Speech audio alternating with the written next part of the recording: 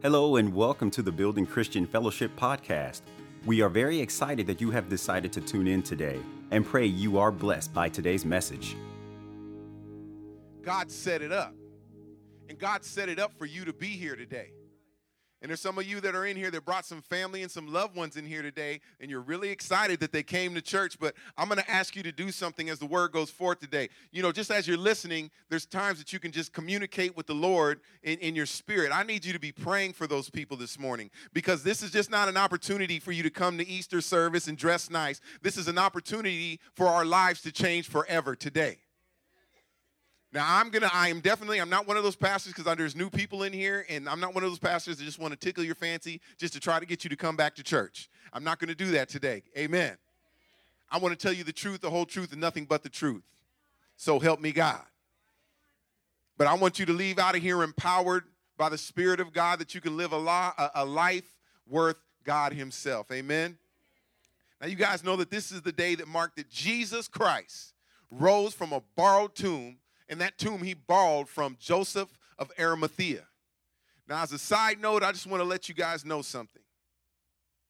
If Jesus didn't raise from the dead, he would be a thief and a lie.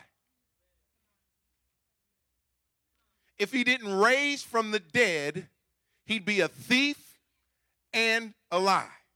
See, Joseph of Arimathea let him borrow his tomb. Now, I don't know if you guys know this or not. Do you know if you borrow something from somebody and never give it back, you just stole it? Do I need to say it again? If you borrow something from somebody and don't give it back, you keep it, it's not an accident. You didn't forget. You stole it. Jesus Christ borrowed a tomb. You know why? Joseph of Arimathea, it was his tomb. You know why he lent it to Jesus? Because he knew he was going to get it back.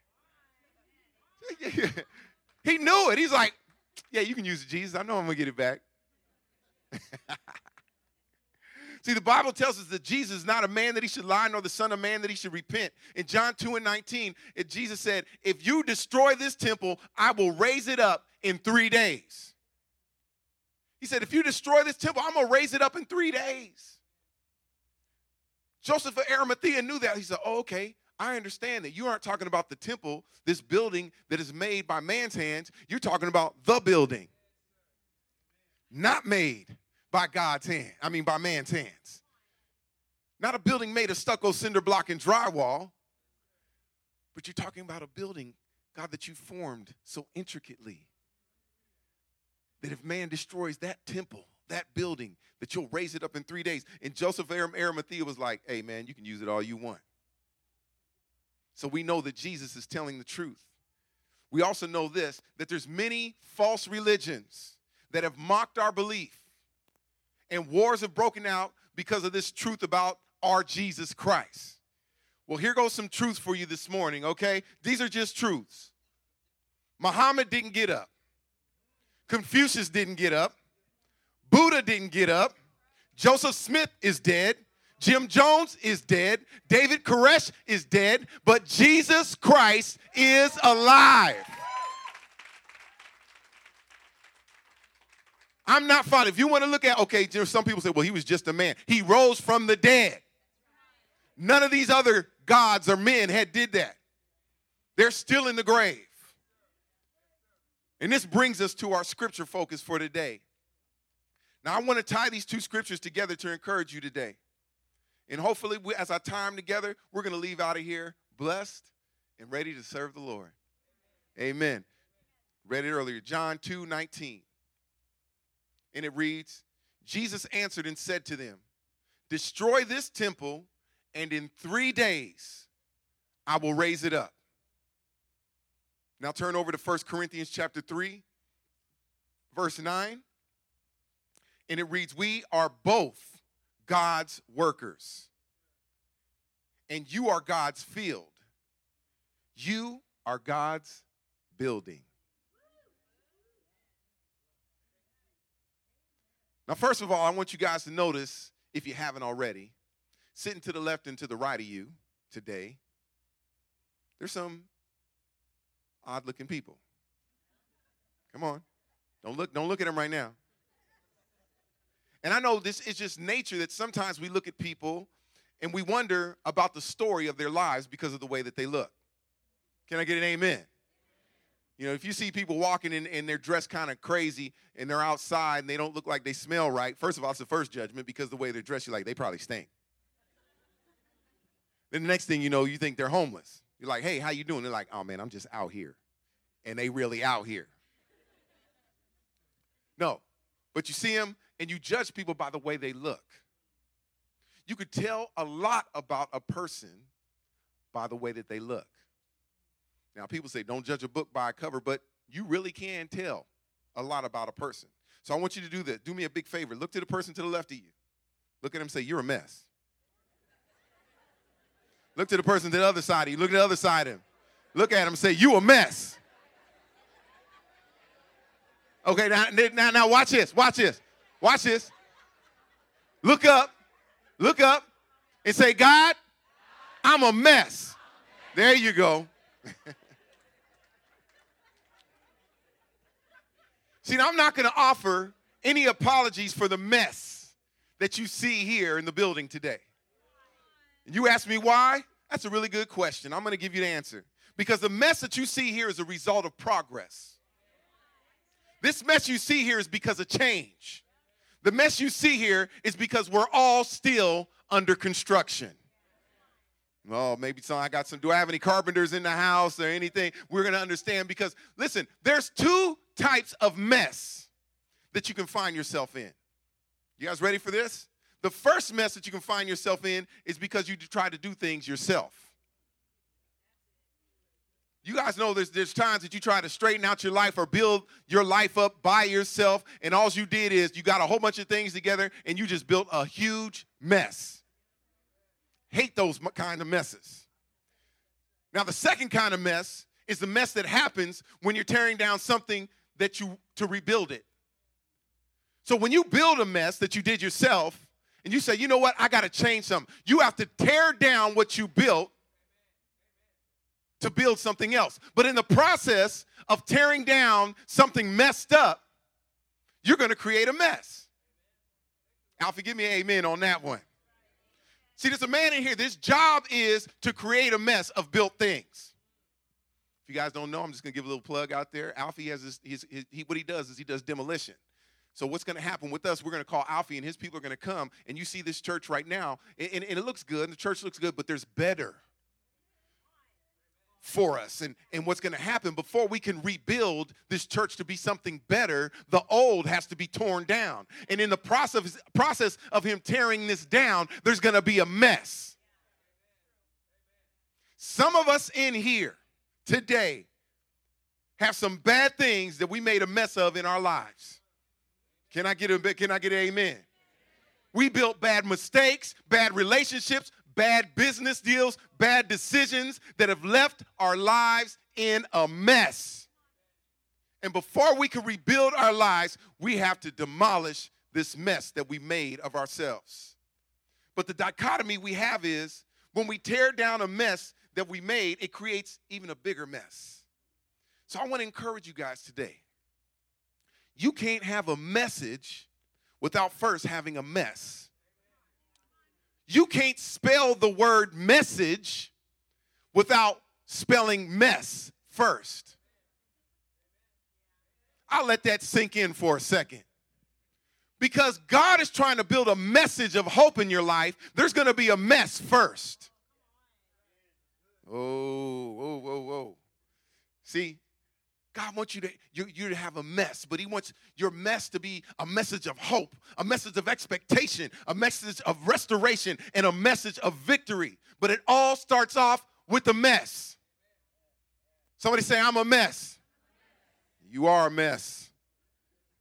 When something is under construction, there'll be some things out of place. You know, you can walk up on a house being built again, and you're like, this don't even look like a house. But if you walk away for 2 weeks and you come back, it's a house. But it didn't start off looking like a house. See, some of our lives in here, we give our lives to Christ, and we don't look like Christians to begin with. And somebody that's seen you the day that you tell them, hey, man, I gave my life to Christ, they're like, poof. You don't look like a Christian. But then they see you 4 months later and they're going, man, you starting to look like a Christian. Because they saw you in the mess of the tearing down of your old self, that they don't believe that God is creating a message of hope and restoration and expectation and victory in your life. But as a result of tearing down your old life, things are going to get messy. And as we look at our scripture in 1 Corinthians 3:9, it says, we are both God's workers, and you are God's field, you are God's building. Now first, I want you to see it says, we are both God's workers. The King James says laborers together. That means that we got to be working on something. God's not going to call you something you're not. When you're not a worker, he called you slothful. He calls you wicked. But when he's talking to his workers, people that are working are building something. So if you're building something, it says that we are workers together. So this tells me that if we are laborers, we all should be working. And as a side note, if you aren't working, then you can't be a laborer. The word labor is an adjective to describe something you are doing, not what you've done. So to be a worker, you have to be working.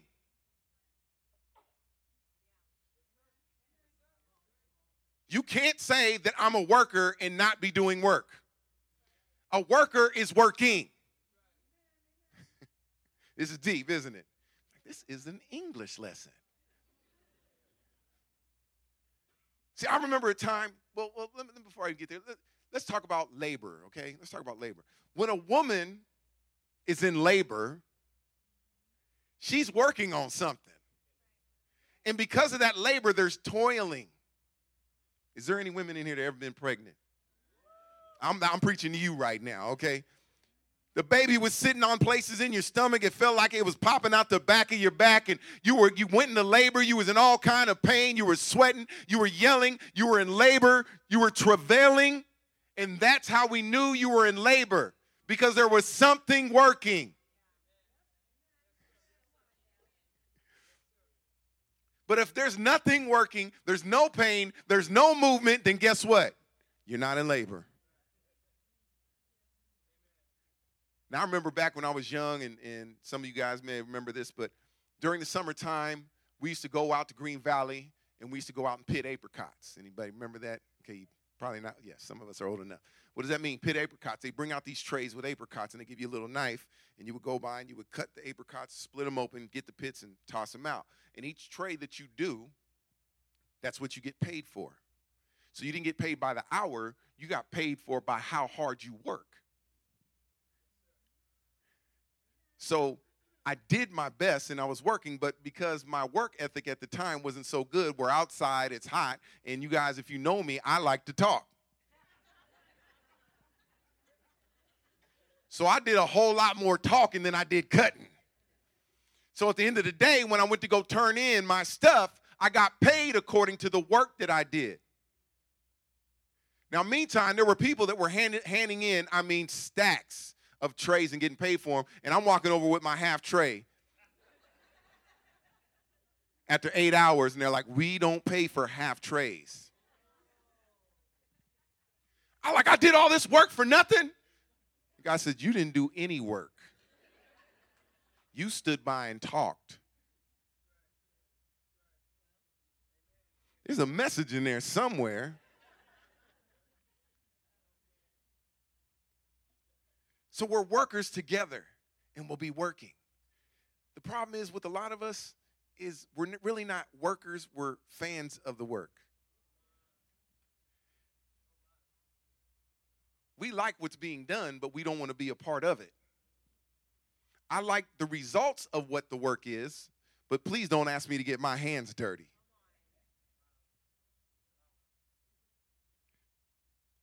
So as the work goes forth, we should be making sure that we are actually a part of the work and not a fan of the work. How many people out here are Dub fans, Warriors fans?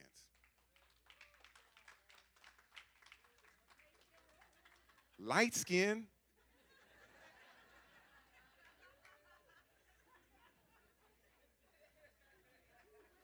Stephen Curry.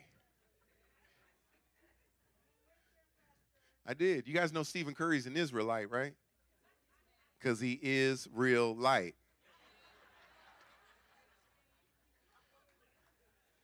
All my light-skinned fam out there, you can use that one.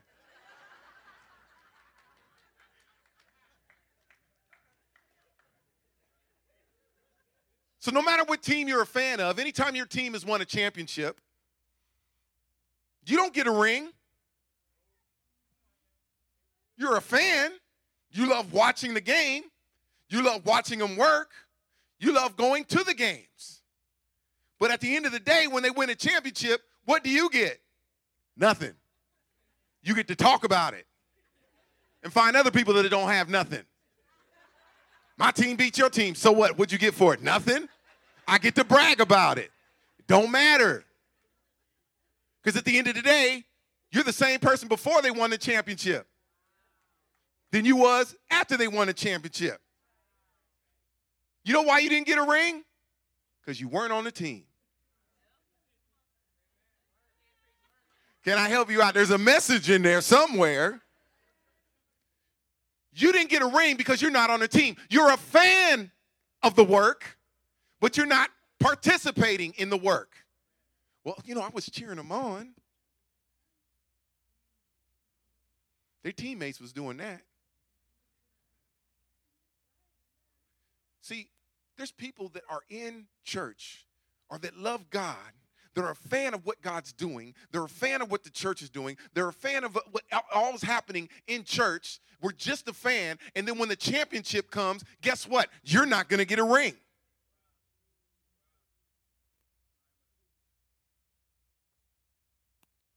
You're not on the team.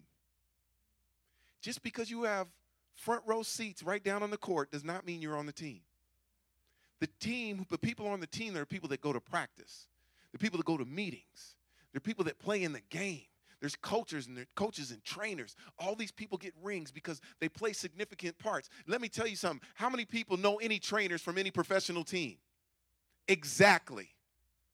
You never see them on TV. You never see them giving interviews. But do you know that they are vital to the support and performance of the team? There's a message in there somewhere. See, so many people in church think that the part of church that we have to do has to be up here on the stage or singing in the choir or being an usher. But there are things in this church right here at the Building Christian Fellowship, they are unseen. They're like the trainers of the team. And they make sure that the health and the welfare and the performance of the church is all on their back. Saints of God, there is places for you to serve and work and be on the team in what church. It doesn't matter what church, in any church. If not, you're just a fan.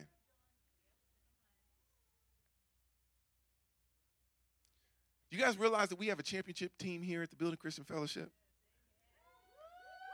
Yeah. And we're making it available for every one of you to be on this team, to play a part. But it's up to you today. If you just want to be in the stadium and watch and clap when the team's going, that's on you. But if you want to be a part of the team today, the team that you want to be on is called the Building. I'm just saying. I know I go here, but this is the best church in Fairfield. The buffest church in Fairfield. The best church family, the Building Christian Fellowship, TBCF, acronym. You'll get that later on. So why? Why do I say it's a building? Because that's all it is. We call it the building because we're building up your faith, we're building up your hope, we're building up your love, and we're building a real relevant relationship with Jesus Christ. We're also helping you build your mess into a message of hope. If I had time, I'd call people up here right now that when I first met them, the only reason why they came to church because they were looking for help. People come see me and my wife and the elders all the time because their lives are messed up and they want us to fix it. I can't want to fix your relationship more than you. But when you come in saying, I'll do anything to fix my relationship, me, my wife, and the elders point to something. It's the Bible. Your relationship will only be as good as your relationship with Christ. You want your relationship to be good? Then get on the team.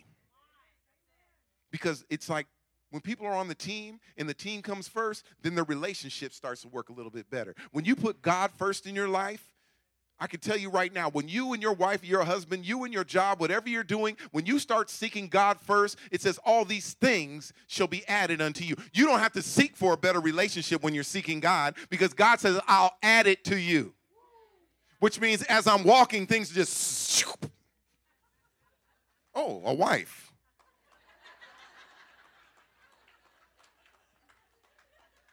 Y'all laughing, that's almost how it happened. Doing things for God. My wife just, boom. Hey, everything I prayed for. Listen, guys, if you're going to be a part of the team, you have to be all in. Your performance will show it. Your performance will show when you're giving, when you're serving, when you're participating, when you're part of the team. It's going to show. It's not in your speech. It's in your actions. Okay, let me get back to under construction. God is working on all of our lives. And when we see somebody else's life in a wreck, please don't be too quick to judge them on their appearance. Just know, as messy as their life looks to you, yours looks just as bad to them. Come on, somebody. See, sometimes God allows us to see the wrecks in our own lives so that we don't judge somebody else's life as a wreck. You guys are a hard crowd today. He's like, well, you the one that said we was a mess earlier. I'm still trying to get past that.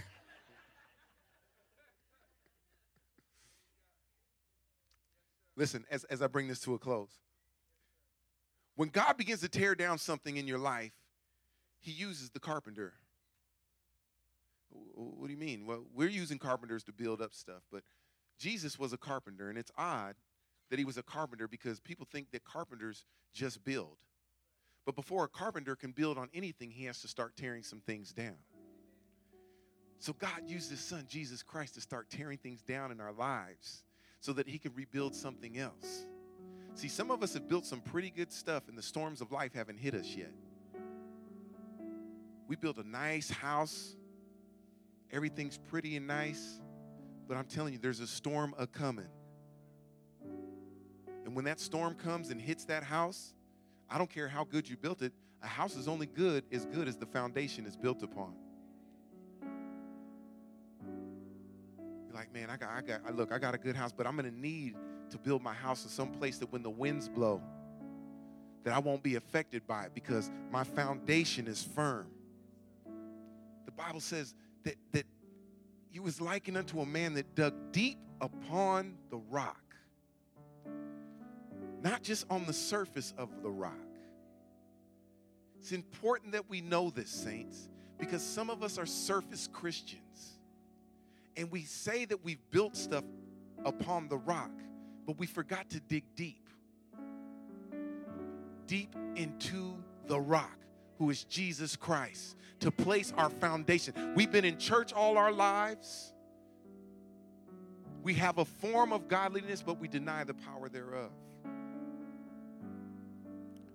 The carpenter wants to come in and tear things down. God desires to tear a lot of things down in our lives. Will you allow him to start tearing some things in your lives today so that he can rebuild it? I'm going to tell you a story, and then we're going to pray and we'll get out of here. There was a man named Jesus Christ that made a statement. He says, if you would tear this temple down, I will rebuild it in 3 days. Now, as we think of the crucifixion, we always look at him on the cross, but we seem to forget the tearing down that happened before the cross. First, they tore him down because they brought him into a place he didn't deserve to be. Wrongly accused. That's the first tear down. When he was arrested, his friends bailed out on him. That's another tear down. They brought him into court and they spat upon him. The same people that were yelling Hosanna just a week earlier. The same people that we're celebrating were the same people that were there tearing him down. They pulled the hair from his face. They beat upon him. They spat upon him, tearing him down. Then they whipped him with a cat and nine tails, tearing the flesh from the bone.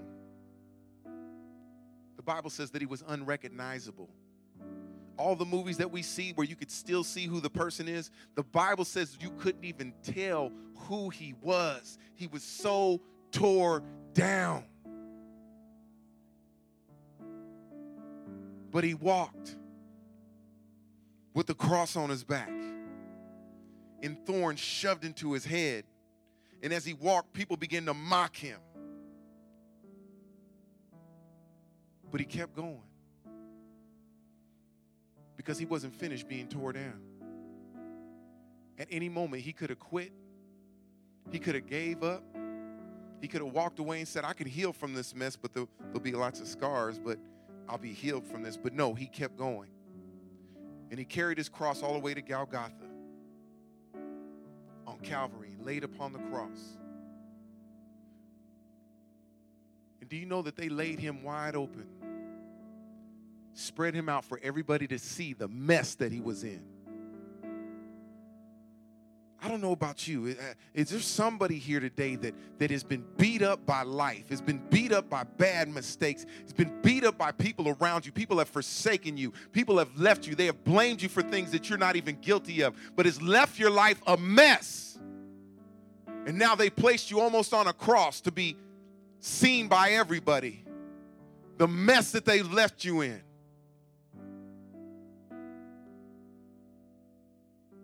They made him a mess. And after they were done with him, they came by just to make things a little bit worse. It stabbed him in his side. I don't know about you, but is there anybody ever been stabbed in their side, let alone their back? See, you get stabbed in the back usually by people you don't know. But do you get stabbed in the side by people that are walking with you?